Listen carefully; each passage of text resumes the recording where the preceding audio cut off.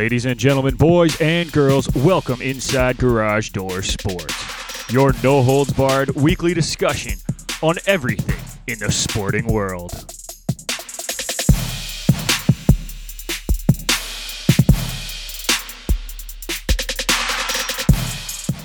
For all your news on hockey, baseball, basketball, football, soccer, and more, you've come to the right place.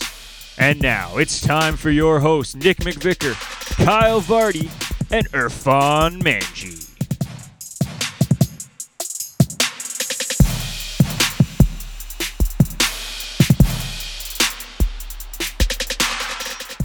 That's right, folks. We are back after another rather lengthy layoff. We're back with Garage Door Sports, episode number 20. Nick McVicker joined through the Garage Door Sports Cup phone by Irfan Manji. How you doing, Irfan? I'm doing great, man. How are you? I'm good. It's been a while. We missed you the last time we had an episode, so it's really been a while for you. Yeah. But hey, school's going well? School's going great, man. I'm about to have my proposal defense in a couple of weeks, and we'll go from there. God, that's scary, but good for you, man. We're proud of you. You know that. Of course, man. We got a very special guest in studio today, our first professional athlete coming into the show. Guy I used to play soccer with who turned into a, fairly decent football kicker. Gabe Ferraro, formerly of the Saskatchewan Roughriders and Guelph Griffins. Welcome into the show, man. Hey, thanks for having me, guys. I'm really excited to be here and really excited to get started. Yeah, thanks, man. Hey, anytime you want to come on, you're more than welcome to. I would love to. To give you guys a little perspective, Gabe grew up playing soccer in Mississauga with me. It was always fun playing with and against you, I guess I should say. And then he picked up football kicking, I guess, in high school? In grade 9 is when I started kicking and kind of gave up the soccer dream around grade 11, grade 12, I guess. Yeah, I mean, it was... I used to play it until grade 12. Yes, I did. Yeah. That's the key. But he then turned that into one of the most successful youth sports kicking careers in history. I believe you actually, up until this year, you had the field goal record for your career. 91 field goals in only 4 years, In 4 years, yeah. So that's just under 23 field goals a season. Yeah. In regular season only, folks. I would like to point that out. They don't count playoffs in youth sports. Which I still don't understand why. I don't get it. But, yeah, that was just broken this year by the Western kicker, so that was pretty cool. Which, funny enough, through high school, me and Mark, the Western kicker, grew up training together. Oh, no way. Yeah. So there you go. I mean, it's a nice bloodline there that I That's guess awesome. keep the record going. And then you got drafted by the Rough Riders, and then you played in the CFL. Got drafted by the Stampeders. Oh, you got by the Stamps. Yes. Oh, okay. Yeah. And then you got moved to the Rough Riders. And then got signed by the Rough Riders this season. Attaboy. Yeah. Well, tell us a little bit about that, man. Getting to play for the professional team. Yeah, so, I mean, getting to play in Saskatchewan, first of all, playing in the CFL, period, was absolutely amazing. For it to come in Saskatchewan made it even that much more special. The fans there were amazing. The coaching staff, the team, the facilities they have, everything was awesome. I couldn't have ended up in a better spot there. Yeah, got lucky. It sounds like it was pretty cool. You were telling us about the atmosphere of the game. It's crazy. Build on that a little bit. The atmosphere in the games, I was saying how pretty much every game was at least sold out, if not sold out, pretty close to it. Everyone was there with Riders gear on, yelling, screaming. Even the people up in the 500 levels were up and yelling and screaming, and they were into it, probably more than the team was. It's pretty crazy. Even throughout the week, you see people out at stores, anytime you leave the house, you see someone with a Riders hat, shirt, sweater, something, and they all recognize you. They know who you are, and you're loved in the city there in Regina. It's amazing. It was crazy. You're saying that you could get an Uber, and the guy knew who you were. It's like the first week I got there, I think it was my third practice, and I got an Uber to go home. And the guy's like, "Oh, what are you doing at the stadium?" I said, "Oh, I'm with the team." He goes, "Do you mind me asking your name?" I said, "I'm Gabe." "You're the new kicker. Wow, welcome to the team." Right away, the guy knew who I was. That's insane. Which was, it was unreal. So you obviously played in Saskatchewan for most of the season, but talk about your time at Guelph. You had one of the most successful youth sports careers. That's what I said, but the time at Guelph must have been just unbelievable. It was awesome. I mean, I got very fortunate to play with my brother there as well. He initially went there before me. So my first year, I got to sit behind him and kind of watch him play. And funny enough, in that year, he set a record, and he kicked 26 field goals in one season, which was the record at the time. Yeah. And funny enough, I actually took 2 of the field goals that season from him, so he could have had 28. But either way, he set the record. And then in my second year, I got to play. and we actually went on to win the Yates Cup that year at Western. I remember that. Nick I was remember there. that game very vividly. Yes. So we, in my first year playing, we won the Yates Cup. That was probably my best memory of university. But going forward, I think as I got older, the team kind of seemed to, I guess, lean on the kicking game a little more. Come my 4th year, I had 40 attempts in the 8 games, and that was the season I set the record for most in a single season. I had 33 field goals in the one season. Yeah, it was an amazing place at Guelph. I mean, again, the same I said at Saskatchewan, I got lucky to be at Guelph. The people that are there, I still went and watched as many games as I could this year. I still keep in touch with a lot of guys from there. We were really like a family there. We were really close. I still train with a bunch of guys from there. I loved my experience at Guelph. I couldn't have ended up at a better spot. That's awesome. Yeah. And I know your brother still helps out with the team. My brother's He's- still he's, coaching there, yeah. The junior Griffins, right? Yeah, so he's actually the head coach of the summer team, the Junior Griffins, and then the kicking coach with the university team. That's pretty So kind of when he was done playing, he transitioned to being my coach, I guess, and helped me through my 4 years, and he's loved it that much. And we've actually started a kicking academy now through that love of kicking. Yeah. I just saw that. That's pretty It's cool. been awesome, yeah. We'll definitely post that on our site if anyone is looking to get into kicking and punting and everything. Please look these guys up. They are a phenomenal group of people who do it. I think you also work with Daryl Wheeler, sort of A little right? bit, yeah. So he's a Western kicking coach. So the blood run thick throughout OUA. It's a big kicking family. Yeah. What was probably the coolest experience you had, either in university or in the CFL, that you might, if you don't mind asking, or coolest people that you got to hang out with throughout your experiences? I mean, coolest people I got to hang out with, I got to play with John Ryan, who is a 13-year NFL punter, 12 years with Seattle, I believe. Yeah. And 1 year or 2 years with the Packers. He was an awesome guy. Getting to spend the year with him this year was unbelievable. The coolest thing about him is if I didn't know he was John Ryan and who he was, I wouldn't know that he played in the NFL. Like, Yeah. he acted like everybody else. He worked just as hard as everyone else. And he's 37 years old coming back to the CFL and the coolest guy. So that was really awesome. But I have to say my best football experience had to be winning the Yates Cup. Yeah. I mean, my first year playing with the university team, your eyes are wide. You're just kind of going with the flow. And to win a championship was unbelievable. That group of guys, I guess you don't really appreciate it once you're there. But then once you look back after your 5 years and see the kind of guys we had, the leaders we had, that was a pretty special team. And from that team, I think we have 11 or 12 current CFL guys just from that one team. So That's insane. it was a special team that year. That's a special team. Yeah. Irfan, you got any questions for Gabe? No, man, I'm enjoying the stories, but I guess my question to you would be, like, now that you're not with the Rough Riders, are you looking at, playing elsewhere around the CFL, or potentially making a move over to the NFL? Yeah, no, I'm still training. This year, when I got to play with Saskatchewan, it was because their kicker, Brett Lothar, actually had an injury. So they brought me in as a free agent. I played 5 games with them. I stayed there for about 2 months until the NFL cuts happened, and then that's when I was released. But I'm still training. My agent is still in touch with all the teams in the CFL. So I'm hoping this next year coming up, I'll be in a training camp, and we'll see from there. I'm not sure where yet because I'm a free agent this year. So I know the Argos need a kicker because their kickers couldn't kick a field goal for their lives. I mean, it would be nice to play at home, but I'm not picky. I'll play for any team. I mean, you get to come home enough times. Yeah, anyway, so exactly. It's worth it in the end. Did you? Well, if anything, if you make your way to Ottawa, let me know, because, man, the Redbacks had a crappy year, so. I mean, that would be awesome, but I got to say, Ottawa has one of, if not the best kicker in the CFL right now. He had the record of 69 field goals in a row. I had the pleasure of playing against him through my 4 years in youth sports, Lewis Ward. He's a pretty special kicker, that guy. He's pretty good. Yeah. Him and Liram are probably the top two. Yes. Right now, Yep. I would say they're probably the top 2 kickers, and Liram actually has his Hamilton Tiger Cats in the Grey Cup. In the Grey Cup, yeah. I couldn't believe he wasn't named one of the special team players of the year. It blew me away. Yeah, I was surprised too. I mean, he's one of the only guys who does all 3 and does so well at doing all 3. Yeah. Right? There's only a few guys that do all 3 with kick, punt, and kickoffs, and he excels at all 3 of them, which, he's doing awesome, and so is the team. Yeah. I mean, obviously you played in the CFL, so you've been around the league this year, and you saw how everything sort of played out. The Grey Cup, are you surprised at the 2 teams that made it into the final, or is it sort of what?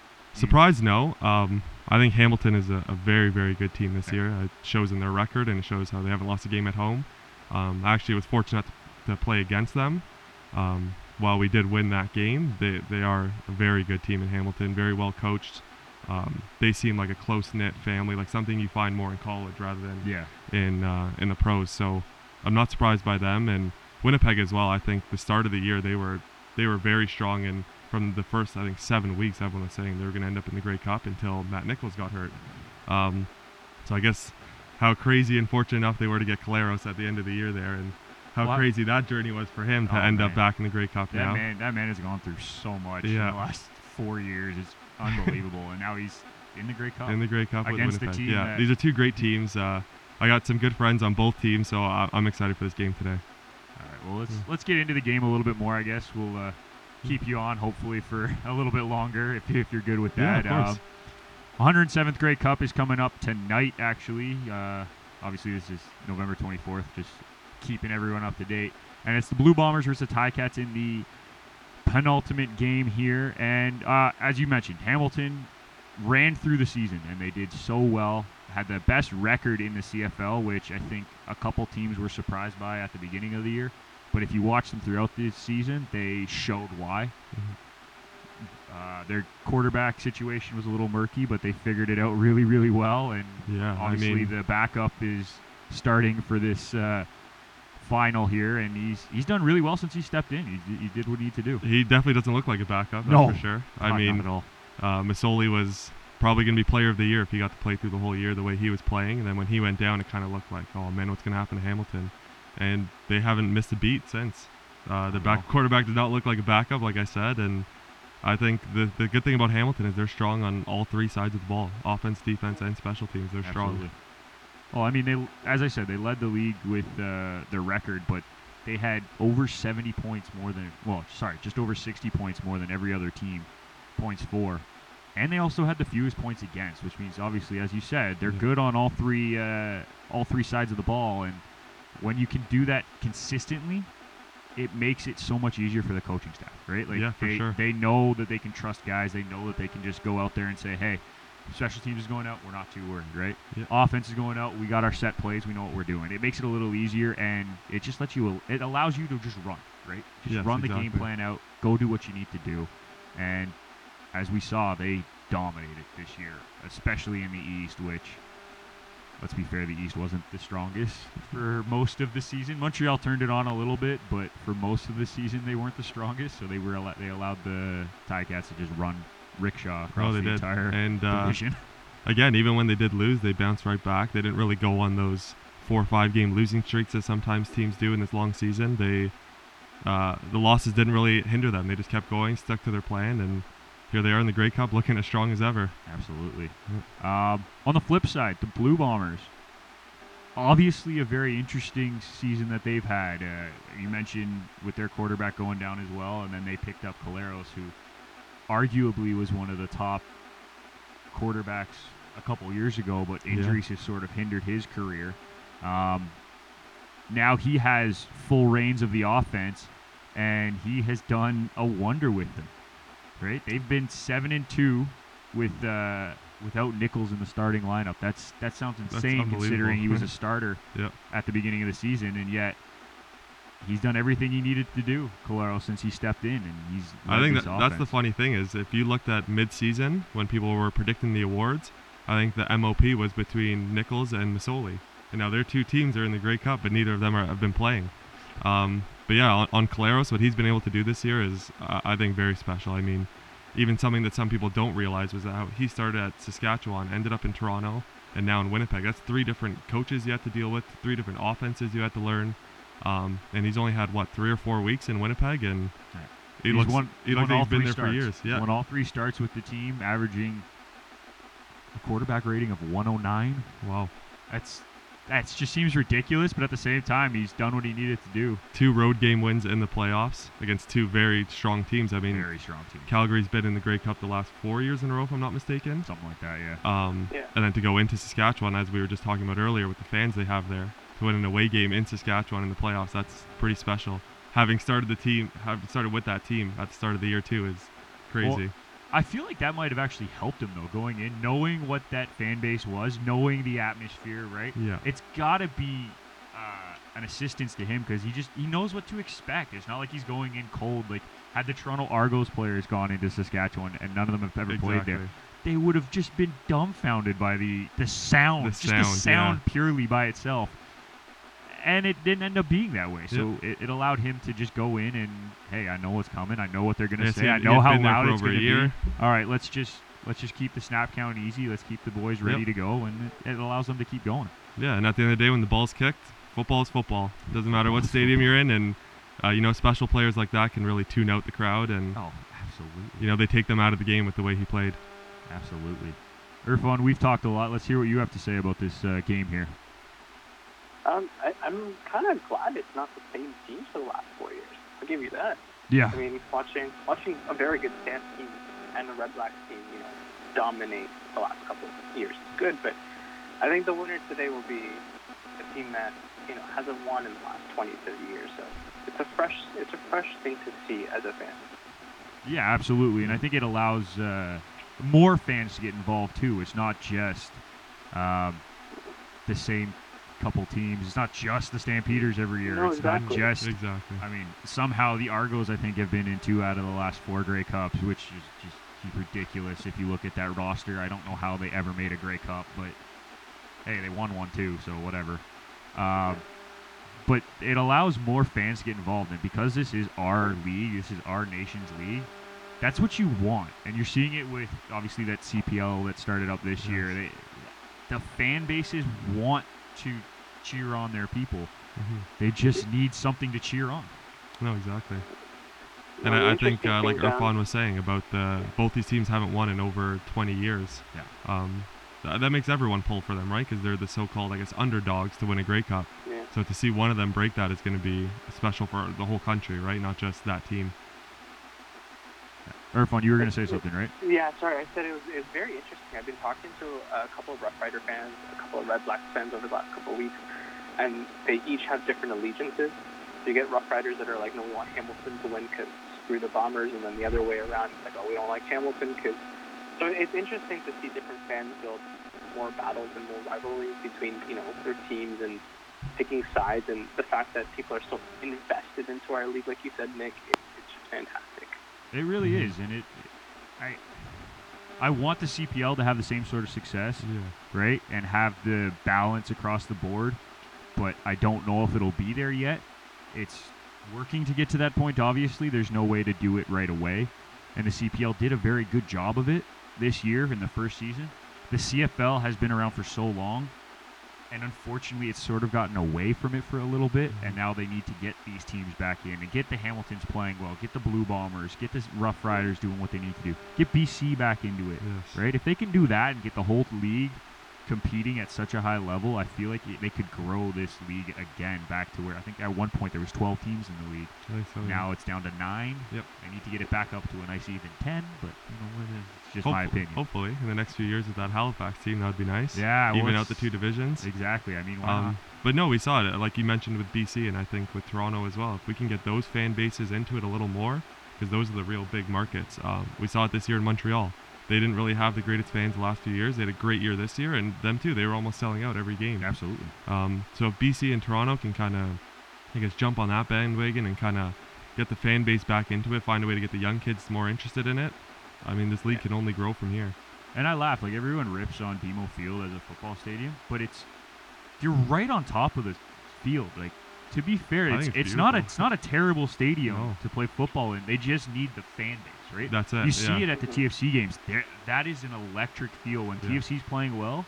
But unfortunately, Toronto fans are fair weather fans, so if they're not playing well, guess who's not going to the game? That's true. It's unfortunate because you really do have such a big fan base potential. The potential is there, that's GTA. the thing. Like you said about Toronto FC, you see how they fill the stadium and how crazy those fans are. They can get a little bit of that with the Argos. I mean, well, you see it with all the Toronto teams. Like, you see the Raptors during their playoff run. Did you see how crazy it was in the GTA? That was unbelievable. Like, it was insane. Yep. And yet, unfortunately, we can't get that for a regular, like, Argo game or a regular Raptor game if they're not doing well. Yep. Now, granted, the Raptors are still doing well, so they're selling out pretty much every game, and the atmosphere is pretty good. But you look at the Leafs, right? The Leafs are struggling the last couple of weeks. people didn't want to go to games anymore. It's just the It season happens ticket that holders. quick. It's just like, come on. It happens that quick. I mean, it also has an effect that the tickets are $200, but Yes. whatever. Freaking 300 level seats, yeah, but Oh man, I was looking at for the Colorado game in a week and a half, because you guys obviously know that's my other team, and it's $192 plus tax for 300 level row 16. And I'm like, are you kidding me? What's the point of that? Don't do that to yourself. Yeah, don't do that to yourself. I've never seen Colorado play live. I really, really would like to see them play live, but I don't have You that don't kind of have the kind of expendable money, yeah. cash. But at this point, you can spend like $200 and make your way to an American city and watch it for cheaper. Exactly. Yeah. Exactly. And that's probably what I will do at some point. But that's totally besides the point. We're way off topic now. Back to the Grey Cup. We've talked about how these two quarterbacks have taken over. We've talked about how these two fan bases obviously haven't won a championship in over 20 years. I want to get down to it. I want predictions. Irfan, I'm going to start with you. Who do you think wins this game? The Ticats. They've been the most consistent team all year, and they're fun to watch. Yeah? And it hurts me to say that as a Boatman fan, but man, they've been good. And you got to admit when the team's good. Oh, absolutely. No problems there. All right, Gabe. CFL player this year. You get to pick who is your winner of the 170th Cup. That's a tough choice for me. To be honest, I don't even know if I really have a choice, but to choose, I would say Hamilton as well. Like Irfan said, they're the most consistent this year. They have the most talent all around.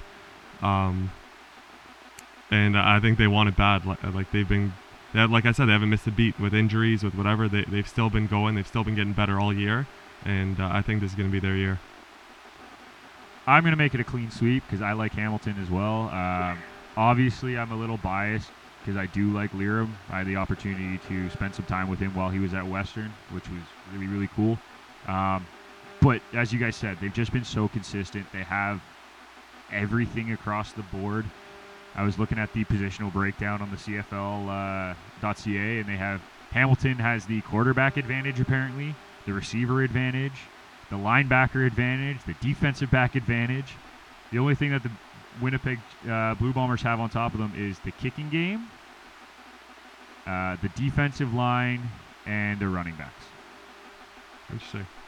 I was a little surprised on the kicking game, but they do have Justin Medlock. I right? think So both guys are unbelievable. they're Medlock's the other solid. guy in the league that does all three and excels at all three. They're solid choices either way. They both played in the Grey Cup It's before. almost a push for me, right? Exactly. I agree. So that game will be going tonight. Make sure you tune in. I think it's a 6 o'clock start. Yes. And Keith Urban is the halftime show. Yeah. Not bad. A little bit of an upgrade. I think we had Carly Rae Jepsen and Justin Yes. Bieber the last few. We had Alessia Cara last year. Oh, yeah, it was Yes. Alessia Cara. So that one was pretty good. I forgot about that one. But, yeah, Keith Urban's not a bad choice to have for a halftime show. Very fitting for Calgary. Exactly. Why don't we flip over to the other football league, the other big football league, I should say, and the NFL is well in running, and obviously there's games going on now. We won't spoil anything, don't worry. I will say so far that this season has gone exactly like we have planned, right, Irfan? Yeah. Not. Yeah, I'm going to say yes. The Pats are doing great. Shut up. You and your Pats. I just meant all the other divisions aren't going exactly how we thought they were going to go. Other than the Pats and maybe the Saints, every other division has kind of fallen a way that we weren't expecting, I would say. The AFC North with Baltimore running away with the division and the Browns just sucking a big one in typical Browns fashion. I guess we should have predicted that. Who thought Lamar Jackson would have been this good too? I think we did. No, we all had the Browns doing really well this year. With the caveat that it is the Browns. Oh, yeah, because of Odell. Yeah. Because of Odell and Landry Oh, talent. Jones and Chubb and you having can Garrett keep listing play. everything down. But speaking of the Browns, I mean, we didn't get a chance to talk about it last week. The Myles Garrett incident and Mason Rudolph incident. Irfan, what did you think of that? I want to get your opinion. I have my own thoughts about it, so I want to hear you first. I thought it was stupid. I mean, there's 10 seconds left in the game, and that's what happened. But I think, and I was just disappointed to see professional football players do that. Those are cool. Set a bad example for young football players that want to get into the game and say, well, if this is how they're going to lose control, is it safe enough to look at? And I think the suspensions are justified. Whatever happened on the field between Garrett and Rudolph, whether it was a racial slur or not, doesn't justify whipping a helmet at someone. I think if it was a racial slur, then it should be investigated by the league. Yeah, that's fair. I agree with you on that. I have a bit of a different take on it, so hear me out before you guys judge me on this one. Up until the swing of the helmet, Garrett was the only one who hadn't done anything wrong. Garrett made a clean play. It was a clean tackle on the quarterback. Rudolph did not like the tackle, and he reacted a little aggressively, a little unnecessarily, in my opinion. Not a suspension or a fine worthy, but he wasn't happy, obviously. His team just lost. I get it. I understand where he was coming from. I can't fault him for it. But as the things sort of progressed, Rudolph trying to pull Garrett's helmet off, okay, that now puts him into a fine or suspension category, right? The next step was the two linemen for the Steelers coming in and getting Garrett, right? And that's when he managed to grab Rudolph's helmet off, which, by the way, came off way too easy, if you ask me, for a quarterback. Yeah, it did. Just say, I know Garrett's a pretty strong dude, but that came off way too easy. But still, I still have nothing wrong with him pulling the guy's helmet off, because his hand was up there, grabbed it, and then he had two linemen push him away. That's fine. You can grab a helmet, just put it down, right? Exactly. And then as they kept pushing him, Rudolph decides to come running back in because he's dumb and needed to get another 2 cents in. At that point, Garrett was the only person who hadn't actually done anything wrong. To a degree, yeah. Right? I see what you're saying. Right? He actually didn't. And then he swung the helmet, and that was the only thing he did wrong in the entire skirmish. He didn't fight back after that. He got stepped on a few times and punched a little bit by the two linemen, Pouncey and DeCastro. If he had like half a brain cell in that one moment, not to swing the helmet, to swing his other hand. If he had punched Rudolph, take that into account. If he had punched Rudolph with his free hand, maybe one game. Maybe exactly. 2. Yep. Right? And now he's out for the season. Maybe more. I think it's ridiculous that he was that dumb to put himself into that situation. All the other guys had legitimate reasons to be suspended, right? I think the NFL actually got all of the suspensions right for the first time ever. I think they got everything right. Pouncey, yes, 3 games because he was the first instigator. Which has now been gone down to 2. Right, but I think 3 games was allowed, or 2. Like it could have been either way. He, with the stepping and all that, I think he deserved 2 or 3. Akun Joby from the Browns, who came in and absolutely leveled Rudolph when he wasn't looking. That's a game suspension. I'm fine with that. Rudolph could have possibly got a game, but I see why they didn't give him a game as well. And he got fined the most money out of anybody, even Garrett. And then Garrett's suspension because he hit with the helmet. I think the NFL actually got it right. I just couldn't believe that. I agree with that. I do was. think they got it right, but yeah, like you said, once he has Rudolph's helmet in his hand, had he just opened his hand, dropped the helmet, I don't think any of this would have happened. I don't think he would have got kicked by Pouncey. I don't think anything further than just some pushing and shoving, and you move on. That's football, that kind of stuff kind of happens. But to swing a helmet, I mean, and he knew it right away. You could tell as soon as he swung, he knew what he did. Like, he knew what he did. He knew it was going, and it's just so sad because like Garrett, in his NFL career, has been like the model lineman. He's been fined a couple times because of hits on the quarterback and stuff like that, but pretty much every defensive player has been fined. Yes. Other than that, like he's model citizen outside of the game. He is one of the biggest charity donation guys from the Cleveland Browns. It just sucks that that's going to ruin his image. That's going to be with him for the rest of his life now, right? No matter how good of a player he is, no matter what he does, that's always going to follow him because it's something he did and something he probably never even thought about. He just did it without thinking. Yeah. And now the rest of his life, that's going to follow him, no matter how good of a player he is.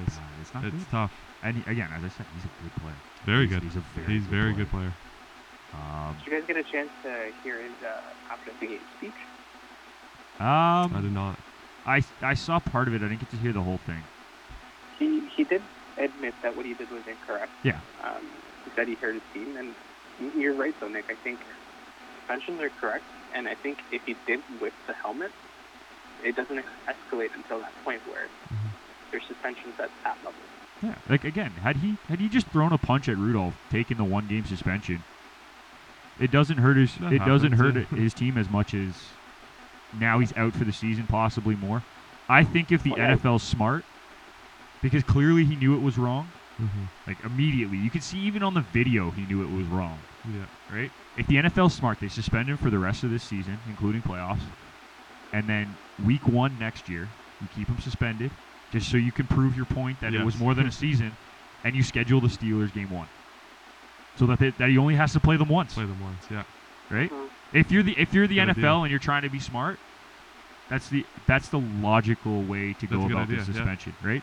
Because clearly he's already going above and beyond because he wants to rectify the situation. Now we don't know whether or not he reached out to Rudolph or Rudolph reached out to him or anything. We don't even know if they've had any communication since then. But to know that he wants to make up for what he did and knew it was wrong to begin with, I think that's such a big step. And the NFL needs to see that and just say, hey, listen, we understand. We know that you know what happened was wrong. We're going to take this down to just 1 game next season. We're going to schedule the Steelers so you don't have to play them. No bad blood there in the first week. That's my opinion. Whether the NFL will do that, that's a whole other issue. But I think that's the logical thing for them to do. No, I agree. I mean, again, that will hurt his team again, even if, as you were saying, if it's the first game of the year is against the Steelers and he's not playing, that's a division rival, and you're the best defensive player on your team. So exactly, I think that is enough of a punishment, right? To miss a game like that. Exactly. Let's move on to some of the other divisions, because obviously that's only the second one. I guess we didn't really talk about the AFC East, but the Patriots are, the Patriots and doing pretty well. Big surprise in the Bills, though, 7-3. Good for them. Love the Bills. They have great defense and in Buffalo. Allen has done what he's needed to do so far this year. They've struggled a little bit in their last 5, only going 3-2. So 2 out of their 3 losses are in the last 5 weeks, but one of those against the Patriots. I would say they've lost to a few respectable teams. Yeah, they're not losing games they shouldn't be losing. No, absolutely. They're beating the Jets and the Dolphins, and that's all that matters.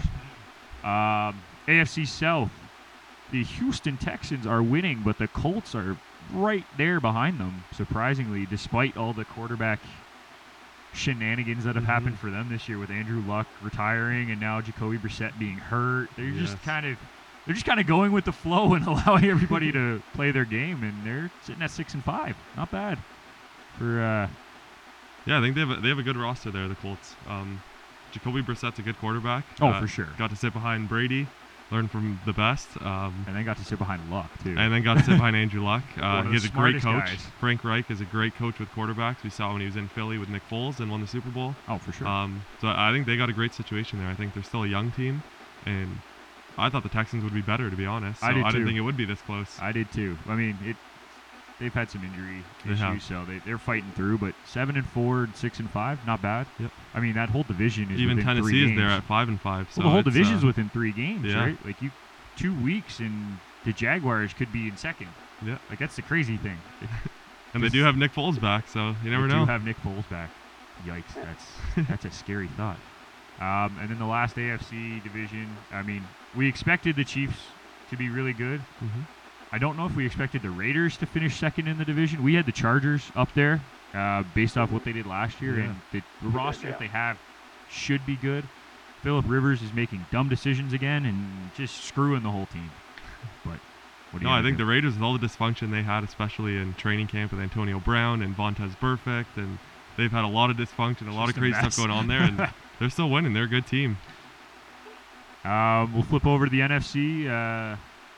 As I said, I think the only division that we kind of had right was the NFC South, with the Saints leading the division, Carolina in second, and then the Falcons and the Buccaneers. Kind of expected the Falcons to be a little bit better just because of the offense, but not surprised that Carolina is ahead of them, really. So I think that one we sort of had right. Everything else, nope. Not a chance we guessed any of these. Maybe the Cowboys, but I think we all had the Eagles to start the season as winning that division. Yep. Um, I'm a big Eagles fan, so this has been a tough year. One week they look awesome and they're playing the Packers, and then they play the Cowboys and they get killed. Yeah, And don't one remind week they me, look awesome alright? against the Bills, and then they get killed. don't remind me about that Rough. Packer game. That was a rough. that was a rough game. I don't know what to make of this Eagles team this year. I don't know what to make of any team in this division because there were the 2 games that the Giants won. They look like world beaters. Yeah. It looked like they found the quarterback of the future, and then after that, it's like, okay, we're It's hit rock pedestrian bottom again. again. Like, Yeah. how does that happen? I get they're not playing as bad as their record shows. Like 2-8, I don't think is very indicative of how the Giants have played. Yeah. I think they probably should be maybe 3-6, or sorry, 3-7 or 4-6. No, I agree. But they just are like a roller coaster, just up and down, up and down. It's ugly. The Redskins are trash, and they Redskins just are get the wiped out. Redskins. They'll just get wiped out of that division. Yes. But I want to see how the Cowboys and the Eagles play going down the stretch because Yeah. I feel like the Cowboys have the better offense, ironically, just Mm-hmm. with the weapons that they have. Their defense has just been interesting all season. Like Yeah. they're either going to be really, really good or allow way too many passing yards. And Yeah, no, it's crazy. it's And gonna they catch have them. some great players on that defense, but yeah, like you said, some weeks, same as the Eagles, right? Some weeks they look so good, and some weeks like, what the heck am I watching?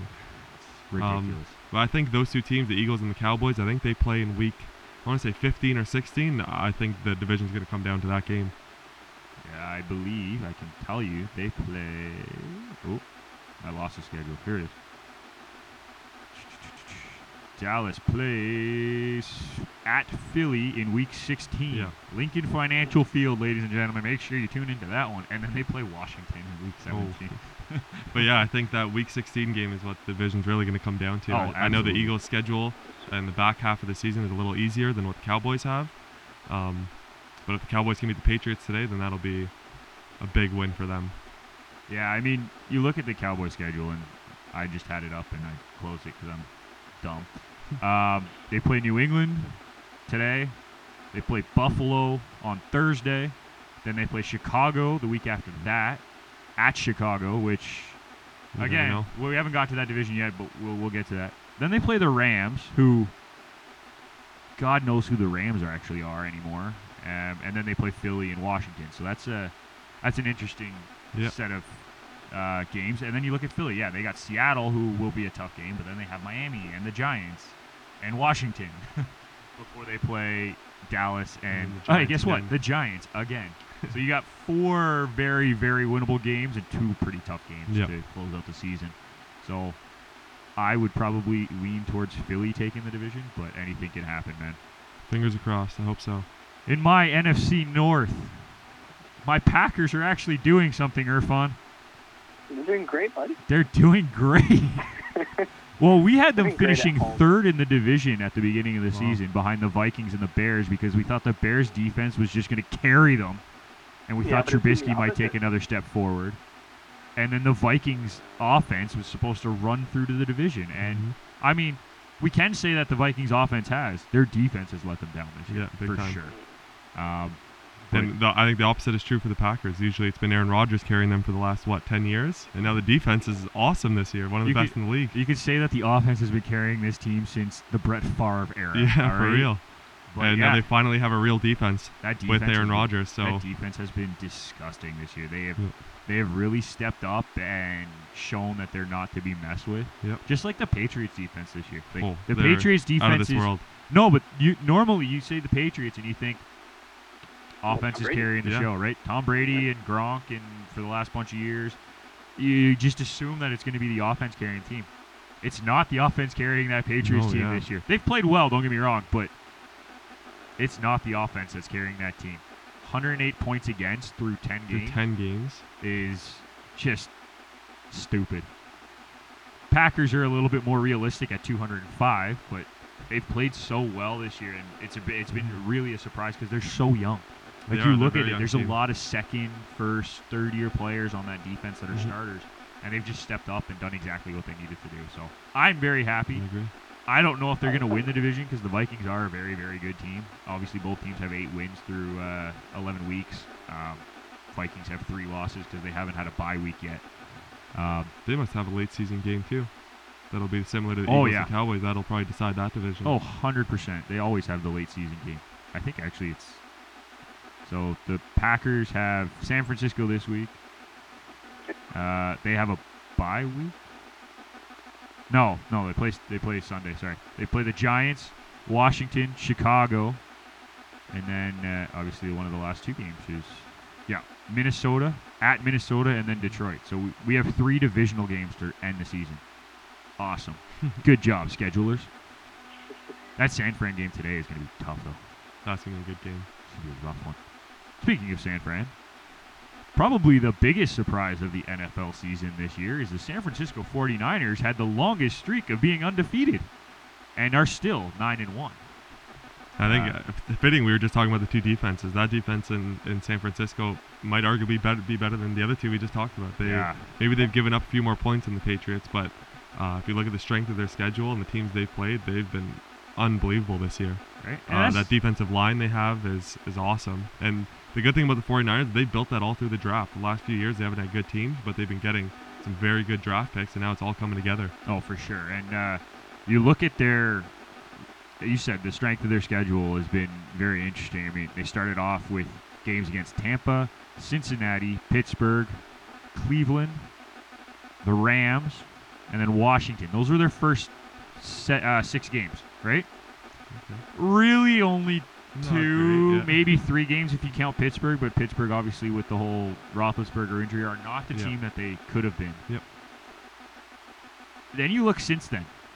Carolina, Arizona, who have been surprisingly good this year, Seattle, Arizona again, to finish off their season. Ready for this, Irfan? The last 6 games. Green Bay, at Baltimore, at New Orleans, at home to Atlanta, at home to the Rams, and then on the road at Seattle. Is there a tougher 6 games to play? Oh, I mean, besides that Atlanta game. That's wow. well, yeah, but the Atlanta Falcons always play well in division. Yeah. Right? Well, they're not in division, though, so. But yeah, that's going to be a rough end of the season. Wow. For that team. Like even just the 2 teams in the division that they have to play, in the Rams and the Seahawks, that's just they legitimately have probably 3 playoff teams in that division. For sure. Right? For sure. I mean, the Rams have kind of for underperformed this year, but the talent they have can't be denied. They have some of the best players in the league. So the 3 of those teams in one division, and as you said, Arizona's been surprisingly very good this year. Maybe their record doesn't show it. Yeah, but they're 3-7-1, but you look at they've been awesome this year. The defense is really what's letting the Cardinals down. Yep. Their offense has shown very, very well this year. They actually have more points than the Rams, who I think if you ask anybody, the Rams were supposed to run away with this division at the beginning of the season because the defense is so stacked with Aaron Donald and everybody. And then the offense has so many weapons with Todd Gurley and all the receivers that they have there. Sure. They've been kind of pedestrian as an offense, and the defense has held their own. I'll give them credit. Like they've held opponents to under 200 points so far this year. But and I think getting Jalen Ramsey was a big move for them. I remember the Jags doing. Yeah. Just are they going rebuild mode or what? Whoa, they're going rebuild mode, and they're 2 games out of a playoff spot. That's frustrating to me. But regardless, if we look at the playoff picture right now, since we can, the division leaders, we've already mentioned them, but in the AFC, Patriots, Ravens, 49ers, Packers. In the sorry, that also includes, I don't know why I'm reading this wrong, but sorry, those are the top 2 in each division. So AFC, it was Patriots, Ravens, and then Texans, Chiefs are the 4 division leaders. And sitting in the wild card spots right now are the Bills and the Raiders. And then in the NFC, you got the 49ers, Packers, Saints, and Cowboys as the division leaders, with the Seahawks and the Vikings sitting 5 and 6. How good would those 2 games be? The Seahawks and the Cowboys, and the Vikings and the Saints in the first round if it stays like that? But people in the hunt, AFC, you still got the Colts at 6 and 5. The Steelers, Titans are both at 5 and 5. You can even talk about those Jaguars and the Browns, and I guess even the Chargers are all with 4 wins, right? That's still pretty competitive. I also love that they have the Dolphins still listed as in the hunt, as well as the Redskins are still listed as in the hunt. They're not in the hunt. I don't think the Redskins can even catch a playoff spot at this point. They're 7 games back. I think on the NFC, anywhere from the Bears, Lions, Cardinals, Falcons, Buccaneers, I think we can count all those teams. Yeah, Giants, anyone Redskins. below the Panthers at this point, you can realistically count them out because all of the playoff teams in a playoff spot right now have 8 wins. Yeah. Actually, I guess they're only keeping the Redskins in because the Cowboys are at 6. So they're only 5 games back Fair enough. in the division, which that's not going to happen. But whatever. But yeah, you have the Rams at 6-4, the Eagles 5-5, and the Panthers at 5-5. Realistically, any of those guys could push for one of those wild card spots. But man, that's going to be a tough road through the NFC to face potentially the Patriots, the Ravens, the Chiefs.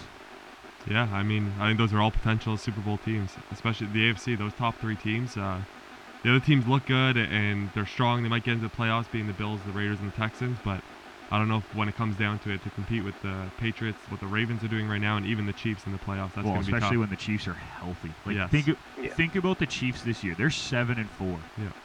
How many games have they had all of their offensive weapons on the field? Maybe 2? Maybe 2. Right? Maybe? Yep. They're going to be healthy for the playoffs. That is going to be scary. And Yep. Arrowhead Stadium is one of the loudest. Yeah, in that's the going to be a NFL. crazy game. It'll be great, especially if they can try to snip a couple games off the Patriots and take home field advantage. Mm-hmm. Oh, are you kidding me? I can't wait for those playoff games. We didn't have you on earlier in the season, so let's see. What are your predictions going forward? Who do you think is going to make the Super Bowl? Make the Super Bowl. Make the Super Bowl. And if you want I mean, you're more than welcome to say your winner. But well, if we're looking at the AFC side, I think you can never count the Patriots out. Even if their offense isn't doing great right now, they're the Patriots. They have Belichick. They have Brady. So the AFC is always going to run through them. Yep. I think what Baltimore is doing right now is unbelievable. My worry for Baltimore is if they're peaking at the wrong time, because they're peaking mid-season right now, right? Are they going to be able to keep this going for another 2 months? That won't be easy. Especially when and then, like you just said finally about the Chiefs, right now maybe they're going through their bumps. That's just setting them up to peak come playoff time. That's kind of what you need in Right. football. You only need to win those 2 playoff games, and you're in the Super Bowl. Right. So I like I said, I think the AFC is between those 3 teams. The game's going to be in Foxborough with the Patriots. So whoever can win in New England in January, then I think that might be my favorite if they come out of there. Coming out of the NFC, I mean, all 6 of those teams that are currently in a playoff spot right now, including the Eagles and the Rams. I mean, even the Panthers. Are even the 5-5. Panthers. Like, Any of those teams, I think, like we said, it's only 2 games you got to win. If you include the wild card, 3 games you got to win to get to the Super Bowl.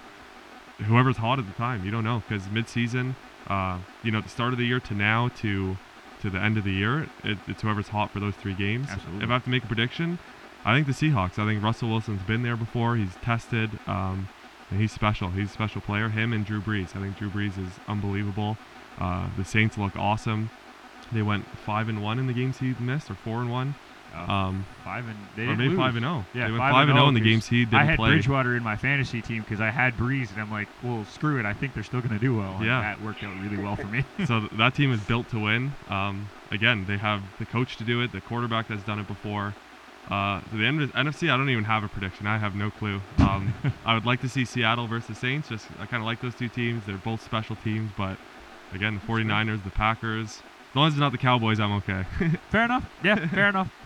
I'm biased. I would love to see the Packers in the show, and I definitely did not pick that at the beginning of the year, so now that they're doing well, I feel confident in saying I would still like to see them. If they get home field advantage, I think it'll be very hard for anyone to go into Lambeau Yeah. and unseed them. If the Exactly. 49ers... Same as having to go into Foxborough. If you have to go into Lambeau, that's very hard to win there. That's It's going to very be freezing cold in January. They've been there. They practice there. If you're coming from, let's say, New Orleans to go to Lambeau, that's a big change, playing in a dome all year in the South. Yeah. Now to go play in Lambeau, that's huge. Exactly. Or even the 49ers who play Even the outdoors, 49ers. but it's San Francisco. Like, Yeah. it's cold at Yeah. 5 degrees. But, Irfan, you want to change any of your predictions? Nope. Nope? Okay. We're good. We're good. You and your Patriots. Oh, they're Frustrate gonna the make hell the out of Super me. Bowl. Well, me and Kyle both here were. I know, and I hate both of you for it. But It's- until somebody actually beats them at Foxborough, I agree. That's what I say. I As agree, much as I but- might not like the Patriots, until someone beats them and knocks them off that peg, there's no denying them. Between Brady and Belichick, it doesn't matter who else is on that roster. They have the 2 of them. I They're a agree. Super Bowl favorite. I agree. I might not like it, Yep. but I respect it, Yep. and that's all that matters in the end. Any other NFL points or fun you want to talk about before we jump out? No, we're good. All right, let's quickly go over to the sport that we normally talk about first, but this was a special occasion.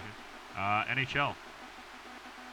Wow, this season has been a season of surprises so far for me, at least in my opinion, how everything's sort of playing out. The world beater Tampa Bay Lightning and Toronto Maple Leafs are, average. Pittsburgh Penguins are not in a playoff, or are in a playoff spot right now. The Leafs and Tampa are not. Other than that, in the East, everything's sort of gone the way we expected to. Buffalo's played pretty well, but they're starting to struggle a little bit. I think they're 1-7-2 in their last 10 games. Not what you want to look for if you're pushing for a playoff spot. But then you come into the West, and there's been some crazy numbers being put up in the West, and some interesting standings as well. Edmonton is running away with the Pacific Division right now. It's a little ridiculous. I shouldn't say running away because Arizona's right on their heels. Oh yeah, I just said that out loud. Edmonton and Arizona are first and second in their division. Write it down. It won't happen again for a long time. Or will it? We'll see. Colorado's played really well. They're in a playoff spot. They were first in the NHL for like 3 weeks at one point. And then teams that we expected to do really well are kind of just average in San Jose and Calgary, and even Nashville, who is all three of those teams are not in a playoff spot right now, which that's been the theme baffles this year, my though. mind. All the good teams have been average. Yeah, well, all the teams we expected to be good have been average, right? And at Vegas, it comes down to goaltending because when Marc-Andre Fleury doesn't play, it's an automatic loss almost, unless they're playing Toronto and Subban stands on his head. Yeah. But other than that, Fleury's out. It's a loss. Like, it's almost guaranteed. Can you give some love to Fleury with that ridiculous save? Holy crap. That was disgusting. Oh, yeah. But he's been doing that his entire life because he's a flop goalie, and he's so good at it. Right? You don't expect it. And well, you expect it, but then it happens, you're like, wait, what the hell, that happened? Yeah. It's just fantastic. ridiculous. Washington is dominating their division, but you have that division is underrated in my opinion. The Metropolitan. Like, I know we talk about it all the time, having Pittsburgh and Washington, but God, that division is actually so underrated with the Islanders, Carolina, even Philly playing well this year. That division could have some of the top players. They just have to beat up on each other all year. And it forces them, obviously, when it comes to playoff time, they're all beat up and trying to just get through. Yeah. But you can see it even in the standings here. They're all within a few games of each other. Yeah. Washington a little ahead, but besides that, the other teams are all so close there. Yeah. Another surprise, I guess, we can say Florida and Montreal are second and third in the Atlantic Division behind Boston. Significantly behind Boston at 29 and 27 points respectively, behind Boston's 35. But they're both ahead of Toronto, Tampa, who has a couple games in hand, so that will probably change. And then we got Buffalo, Ottawa, Detroit sitting at the bottom. Any real surprises for you there, Irfan? The Senators actually playing well in the last 10. Yeah, they're 7-3. They're doing the basics, and I think it's helping them get through their young team. DJ's got them playing well, and I'm actually going to go watch Boston Sens this Wednesday. Nice. So it should be a good game. At first I was like, well, I hope Boston steamrolls, but with the way Ottawa's been playing, it's going to be a different game. Yeah, no, I get that, man. And I know you like Ottawa, so it's like me watching that Colorado-Toronto game last night. I'm like, I kind of want it to be a 2-1 game just because I want it to be a good hockey game. I love both teams. Can I really say I can't really pick, but yeah, no, that'll be cool for you, man.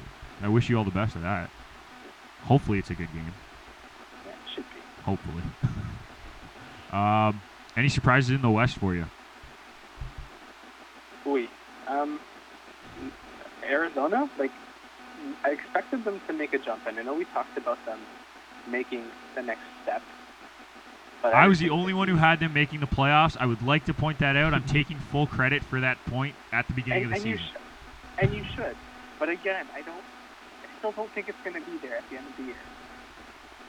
San Jose is going to wake up, and I hope Calgary wakes up. And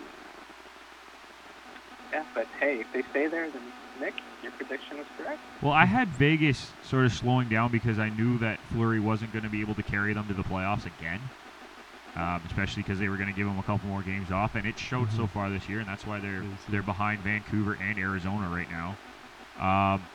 When it comes to San Jose and Calgary, I expected them to be better.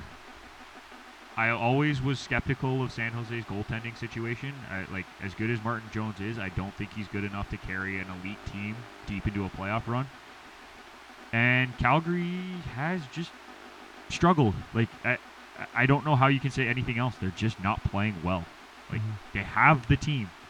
They have half-decent goaltending.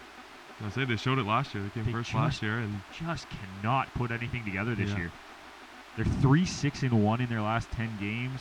People are talking about possibly a coaching change like the Leafs just had to try to kickstart something. I don't know if that's the best option for Calgary, to be honest. I think it is an option, and it could work, but I don't know if it's the best option right now for them. I think before they make a coaching change, you're going to give them about 40 games in. Yeah. Because somebody's going to slow down. Arizona isn't going to be up high as much. Sorry, Nick. But you're gonna see the division shape up by 40 games halfway through the season, close to the All-Star game. Kind of tailing in there. And if there's no results at that point, then by all means, Bill Peters doesn't have a job, or you're looking at a massive trade coming out of Brad Treliving's hand. Absolutely, and I have no problem with that. You keep saying you think Arizona's gonna fall. I'm not 100% sure about it. I don't know if they're gonna be as good as they have been. I mean, obviously. They're above average on the road right now. They're 8-3-2 on the season away from Arizona, which is a bit of a surprise in my opinion. They don't score many goals, but they actually have given up. I want to make sure I have this right before I say it. They've given up the second fewest goals against in the entire league. Only trailing, guess who? The New York Islanders, who also had the fewest goals against last season. Right? Yeah, wow.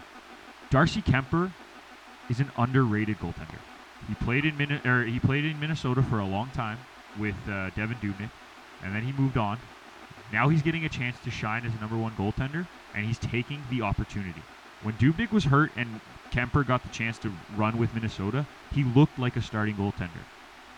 Now he gets a chance to actually be a starting goaltender and play starting goaltender number of games. It is going to benefit him down the stretch. That defense in Arizona is also very, very underrated. People don't look at it as they should. They're a very young forward group, don't get me wrong. But you have some very good veteran leaders on that defensive core that I think might be able to keep the goals against down. If they can keep the goal scoring at average to middle of the pack sort of range, they might be able to keep this sort of hot streak going. 14-8-2 is not world-beating numbers, but that puts them second in the division, right? You can't complain about that kind of production from a very, very young team. That's my opinion. When they hit that 40 mark and we see Calgary struggle, I think I'll believe you a little bit more. But you're not wrong with their defense being great, and being great. Sorry, I've seen them play. They are good, but again, I want to see them sustain that. It can't be just the first 25 games.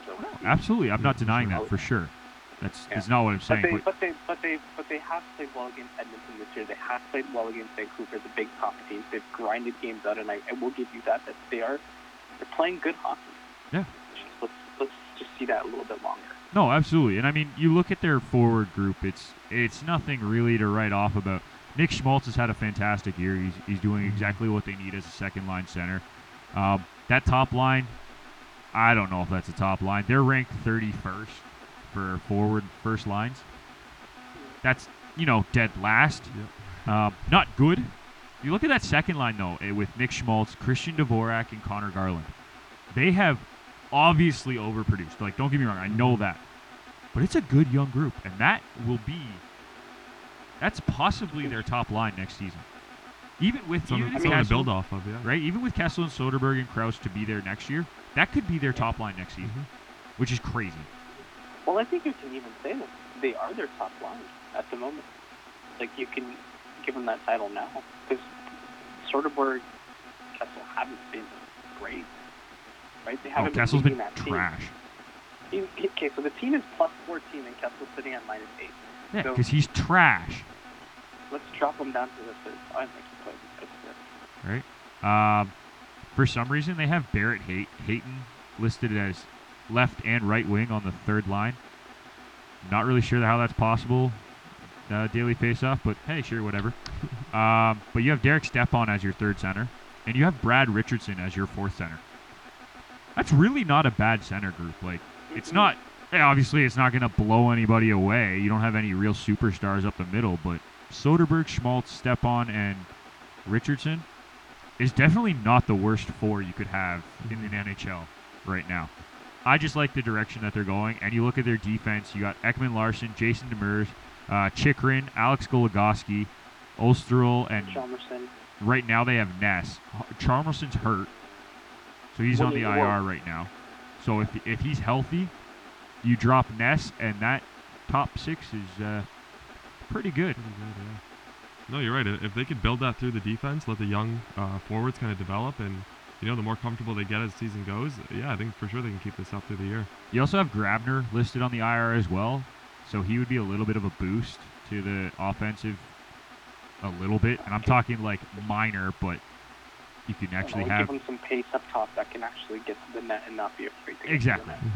But so far they're sitting second in the division. Can't really fault how they've played.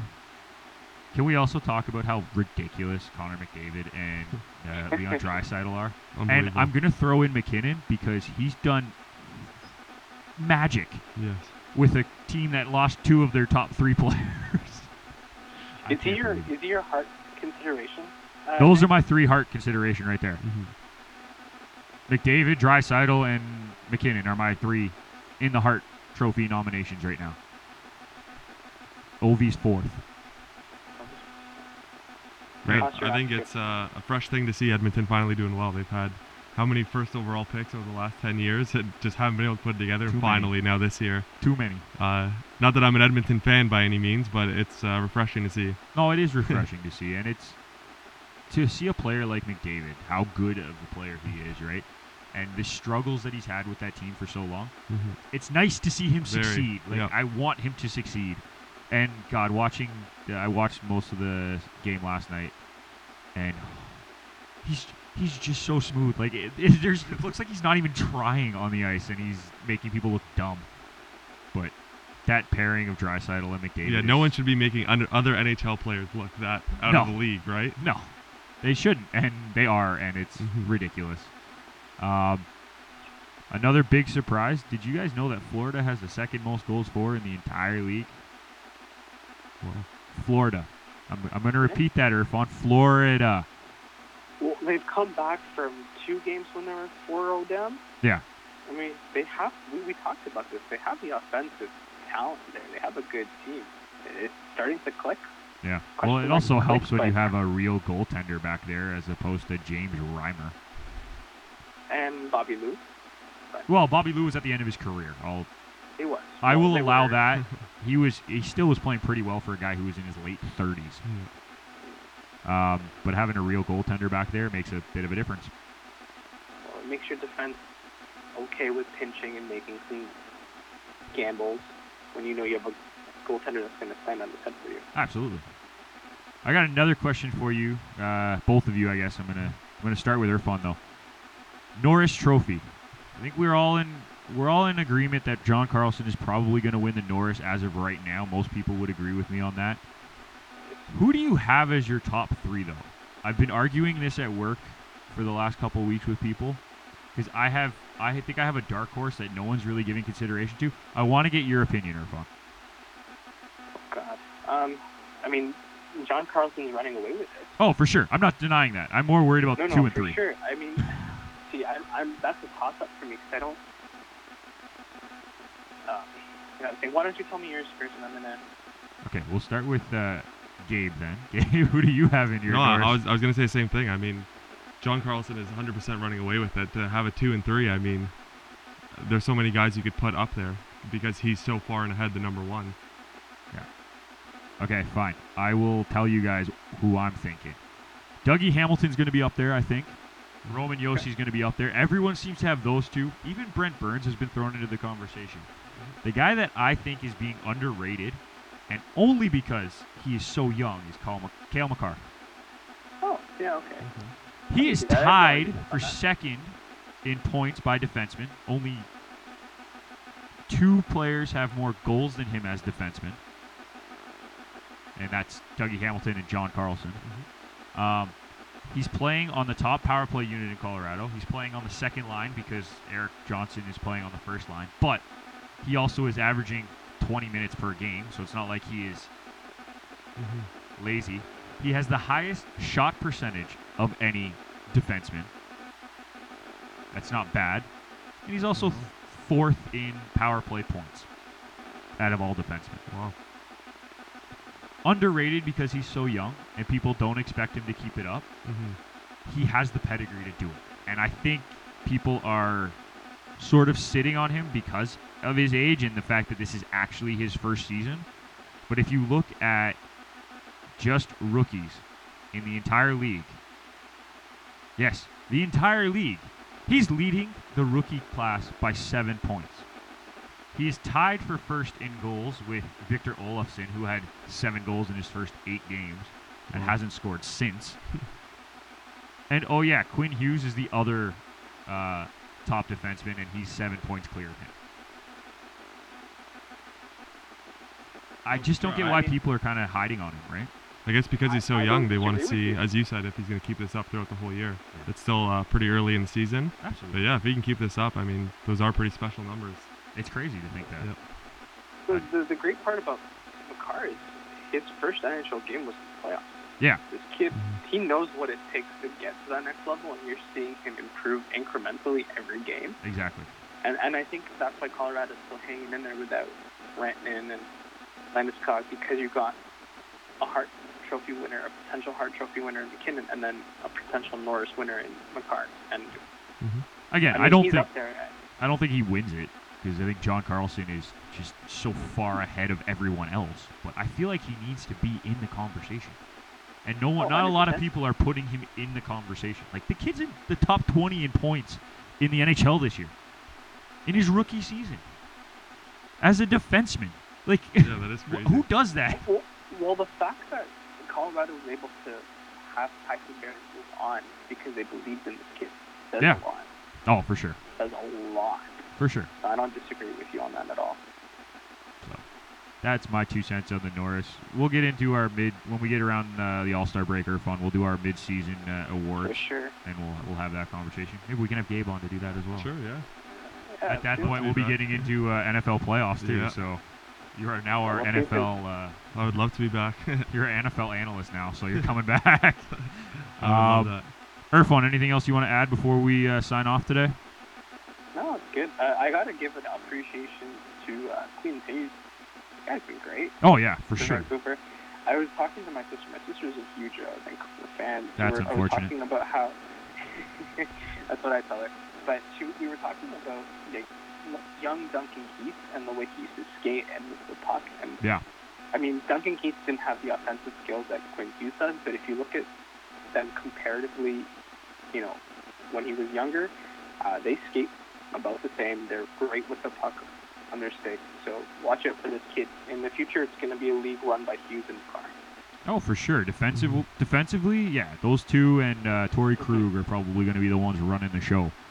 Did you As see Krug defensemen. yesterday on his, another Boston appreciation, but did you see Krug split the D yesterday and just absolutely, No, I make saw the Wild Theodore look do like- that though. that was great too. That was But- disgusting.